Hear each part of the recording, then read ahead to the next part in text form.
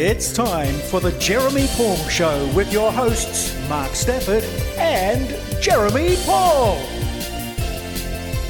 Jeremy Pual Show. The Jeremy Pual Show, live and exclusive right around Australia and New Zealand as we speak. JP, welcome in.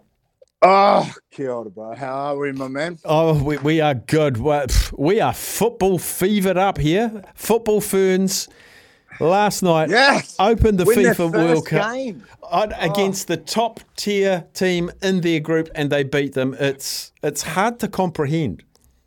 It really is, actually. I remember I used to do this. I used to do this TV show here in Australia with Mark Bosnich. Mm-hmm. And excuse the voice, everyone. Of family's been Fano's been crook. All my kids' little petri dishes have finally given it to me. So I've got a bit of a husky voice. This is my sexy Friday voice. I like it. Yeah, you're loving it, aren't you? Yeah, I am. But I remember talking to Mark Bosnich about this, and I remember talking to him, and I said, because like the Socceroos in Australia, we constantly complain, why don't we make the call? Why aren't we doing any better? And I remember asking, going, how are we meant to compete against France, who are worth like $1 billion? How are you meant to actually compete? It's like you just mentioned, the Ashburton side playing against the All Blacks on the weekend. I mean, it's incredible to think the difference in terms of tiers and levels, and particularly in soccer, right? Particularly in Europe. So what an incredible effort, man. It was just, and the crowd, well done, New Zealand. Wow. The crowd was amazing. It was. I'm conscious we're going to get a few questions. So we've got a few questions for you have come in already. So let's get to them now. The first one that sent it in was Josh, and he said, JP, should the rest of the world be wary of France with the power they are showing in rugby, both at 20s and their senior team?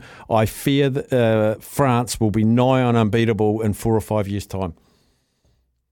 Mate, Northern Hemisphere rugby. Did you see who they played in the final? Yes. That under-20s? Yes. Ireland. And they're my Smokies for the World Cup, the Irish side. So, but it's not about fear. This is a wonder. I mean, rugby in Australia is, like, everyone in Australia thinks rugby's rubbish, right? Like, in terms of where the sport is, but internationally, we're actually strong. We're incredibly strong. And in terms of an entertainment product, in terms of a product that we can sell worldwide, where we're the third largest televised event behind the Olympics and the Soccer World Cup. That last World Cup in 2019, Japan saw the numbers rise. And the only way that can happen is if we have a level playing field.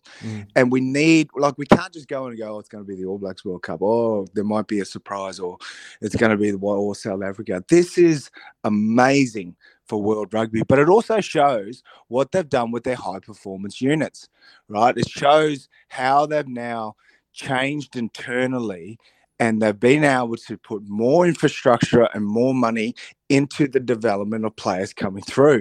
But they've also shrunk their we, as Australia, we need to follow the island model. Like, we need to be able to, like, come together, bring all our stakeholders together. But they're leading the World Rugby, man, France. Like, I've always said, it's France's World Cup to lose. Like, to be playing at home. Well, we saw the New Zealand women's soccer team last night. I reckon that win was because they were at home. Like, it's hard to, I suppose, measure in terms of playing in front of your home crowd. But I know every test match that I got to play at home, you were always 10 times better, if that makes sense. So, yes, not scared, but we should be excited. We should be excited that we can now have a genuine, and now the Pacific Islander teams can have players that have played for other countries and come back and play for them. Like Tonga, like they beat Australia A over the weekend over in Tonga as well, and they only had a 4-day prep. So, to think that this Rugby World Cup this year is arguably going to be the most even we've seen. I'm nothing but excited, Josh, to be honest. I think in terms of a product internationally, and if they get this international scheduling done properly, Like I believe that it's due. They're looking to release it in 2026, I believe. Yep. Because then you're going to get the rejuvenation of players. Like if they can have Wallaby and All Black players, they basically play from February or late Jan where they start training, and then they don't finish until November. They literally get 4 weeks off, 4 to 6 weeks to recover. If you look at rugby league, they get a good 3 month off season, 3 to 3.5 month off season. And that's how you keep a top level game, our scheduling. So hopefully we can get that in balance as well. Your mate Ken has texted in. Staffy. My man. For JP, will Eddie Jones consider playing the Australian under-20s team against the All Blacks in the Bledisloe one? They might have a better chance, a better shot than the current mob of Wallabies. Ken, you never cease to amaze me, Ken, which is how much you love ripping my heart out of my chest. There are pickles and then there are pickles, right? And this is a pickle. We haven't shown much. I will say, look, not defending Eddie, but coming in, he's got the existing players that obviously he hasn't been able to develop players over numerous years, haven't been able to pick. But and when you look at that All Black and South African game, what a game, by the way. Oh, my goodness, that first 27 minutes. And what did we say last week? Shannon Frizell and Will Jordan. And please, I hope Sam Kane okay? I haven't heard anything over here. Is he okay? Yeah. Is his neck okay? We're hearing he's okay. Yeah, it was more precautionary because he's had neck issues, so it was just a precaution. I saw the tackle when I was watching the game. I saw the tackle and I was thinking, that's a crusher. I saw when he went back on his back and he landed in his chin. I played with 2 bulging discs in my neck, and I was basically hanging on by a thread for my last 2 years. It's quite scary playing with a neck injury, but I wish him all the best. That was an incredible game. Oh, my goodness. Wow. And the Wallabies are... Look, if you look at the Wallabies and the biggest, I suppose, criticism to come out of the games has been the kicking game. Now, you look at the All Blacks in the South African game, there was just as much kicking, but it was the contest, right? Yeah. Like we had Mark Talia jumping up. Will Jordan, I think, took the ball a couple of times. There's tactical kicking where you can then put pressure on the line out. So there's nothing wrong with kicking in union. Like in rugby, kicking is a very integral part of the game. It can be a weapon. It's 100%. I remember Ben Smith. I used to love Ben Smith when he would he'd kick it up 30, 40 meters and he'd regather nearly every single time, or at least make it a contest. And I think when you're aimlessly kicking, but I think Eddie's got to go really left field here. And mate, I would love to see. I'd love to see our man Tate McDermott. I want to see a running halfback. I want to see a running halfback. The only way that you can get around a side like the All Blacks is you've got to shrink them. You've got to go through them before you can go around them. And the only way you can do that is with a running halfback. I'd love to see Tate McDermott start. Obviously, Len Ikitau. Oh, what about that? What about having a 6'2" bench and your outside centre goes down? Oh, God, it's always your worst nightmare. But look, Ken, we're in trouble. But look, I think Eddie, again, he's going to be marked on the World Cup. So just another Bledisloe Cup we lost. Oh, God, what's that? 37 now? You might be interested. We had John Knuckles Connolly on the show on Tuesday. Not my favourite person at all. And Eddie Jones isn't his favourite person at all either. And an interesting comment of his about Quade Cooper is he said Quade Cooper is the best passer of a rugby ball in the world, but he can't run anymore. And if you haven't got a running halfback, as you mentioned, and you haven't got a running first five, that's pretty easy to defend. Oh, no, of course not. But he did run on the weekend. You're also talking about Samu Karevi, who's also come back from a knee reconstruction as well. But your 9 and 10 can't run unless your forward pack is actually getting some type of momentum. Our discipline has been poor. Look, there's some really, really quick fixes here, like South Africa did in the second half, that 20 minutes. Right? What they did was they went back to their old game plan. get off the line incredibly quick and make your tackles, put pressure on the breakdown. Like the physicality level rose, as you would have seen, right? Like, because South Africa were really never any threat in that game. Like, I mean, they did get back to 2013, I think, at one stage, but the All Blacks had that from minute 1 to minute 80. They always looked like they were in control, but for 20 minutes into that second half, we probably saw the blueprint of how the Boks are going to play in the World Cup. They play like that every year, every World Cup. Off the line incredibly quick, shutting down from the outside, huge physicality at the breakdown, huge physicality.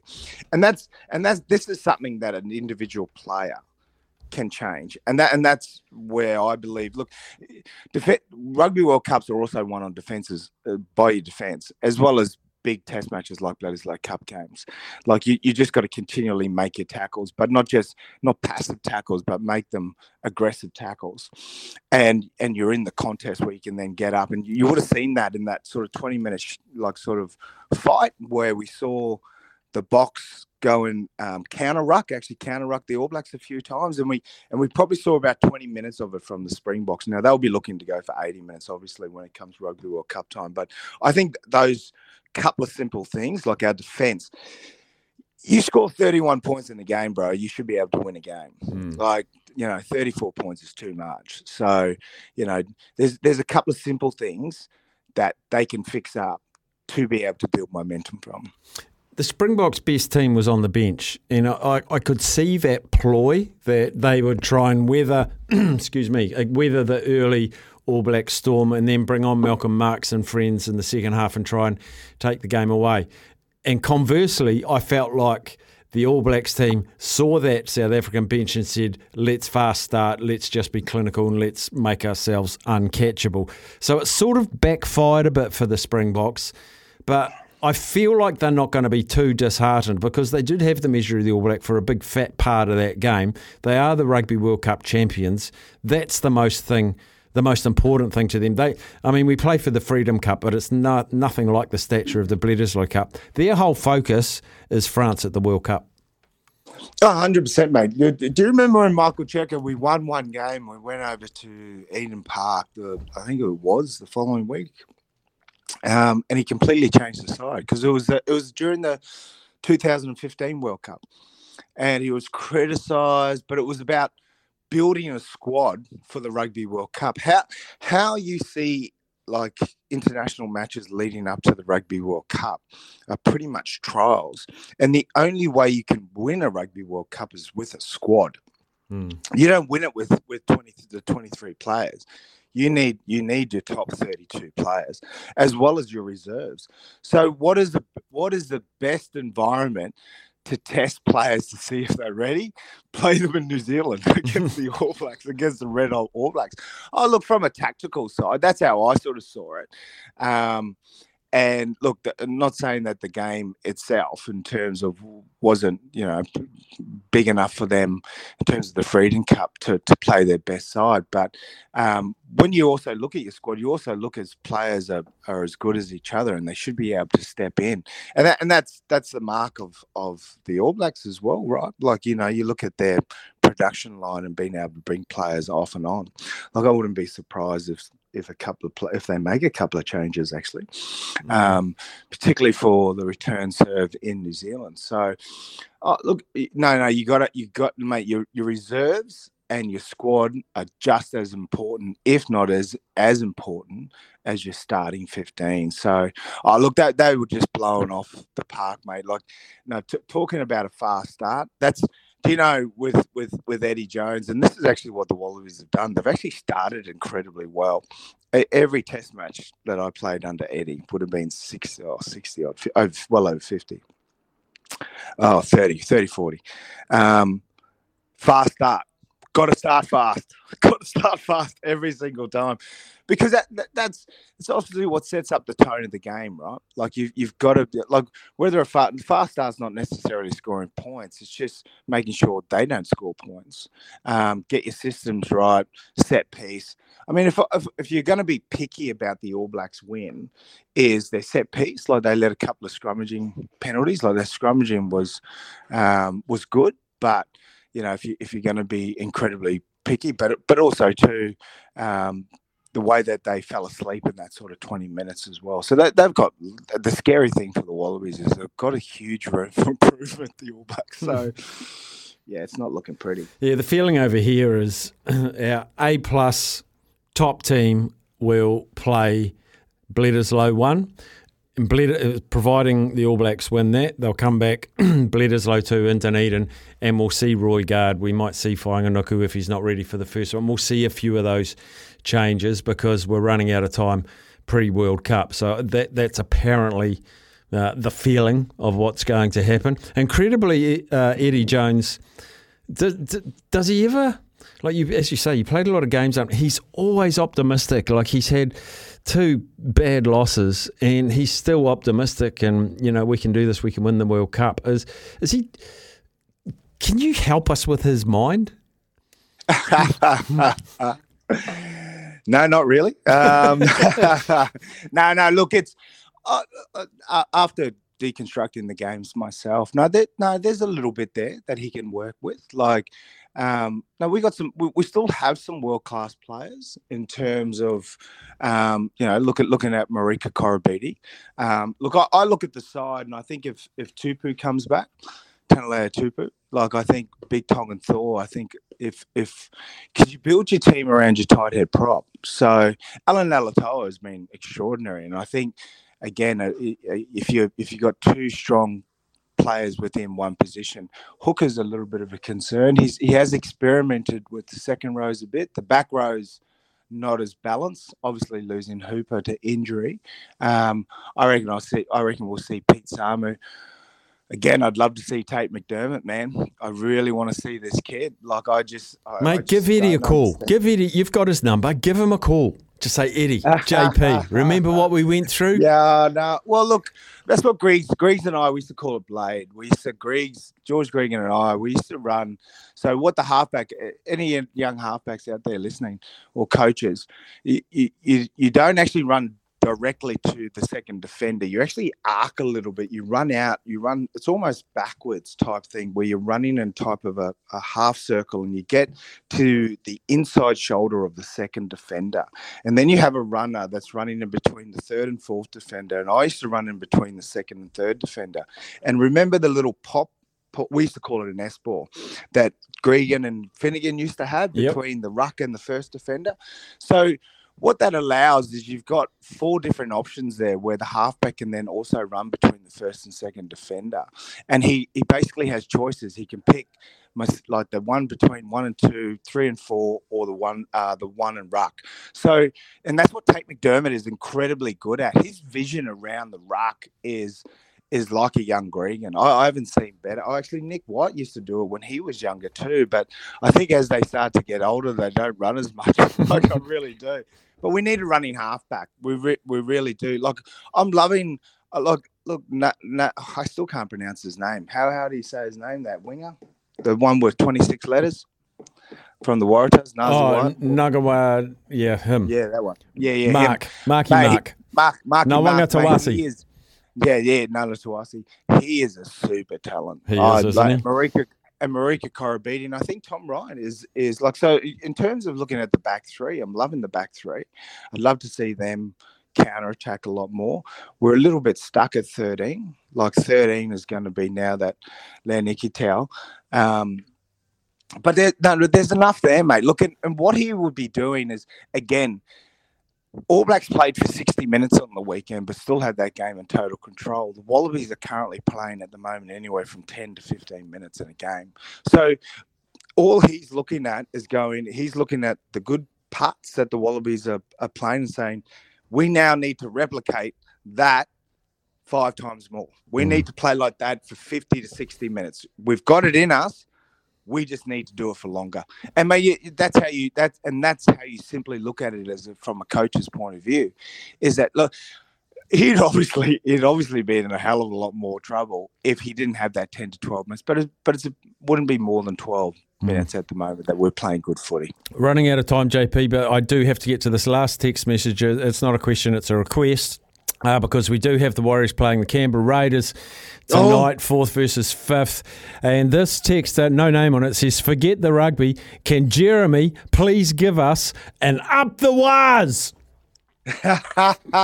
Mate, I am loving the Warriors. Like, no flashiness, just purely team orientated. And how good is it to see Sean Johnson playing? I'm a massive fan. I always have been and always will be a massive fan of Sean Johnson. I remember watching him in the Nines. Remember that? Yeah. When they used to have the Nines and he just stepping, and it's just so good to see him injury free. And when you got to play, when they got ad lib footy players like they do, but it's not about actually their playing style. It's about them showing up for each other. And mate, I think the Warriors can go deep here, man, in this competition. So up the Warriors. Yes, boy, that's what we want. Or an up the waz, even better. Up the waz. Good on you, JP. We'll talk again soon. Yeah, mate. See you, buddy. There's Jeremy Pual, the Jeremy Pual Show, 2:00 every Friday.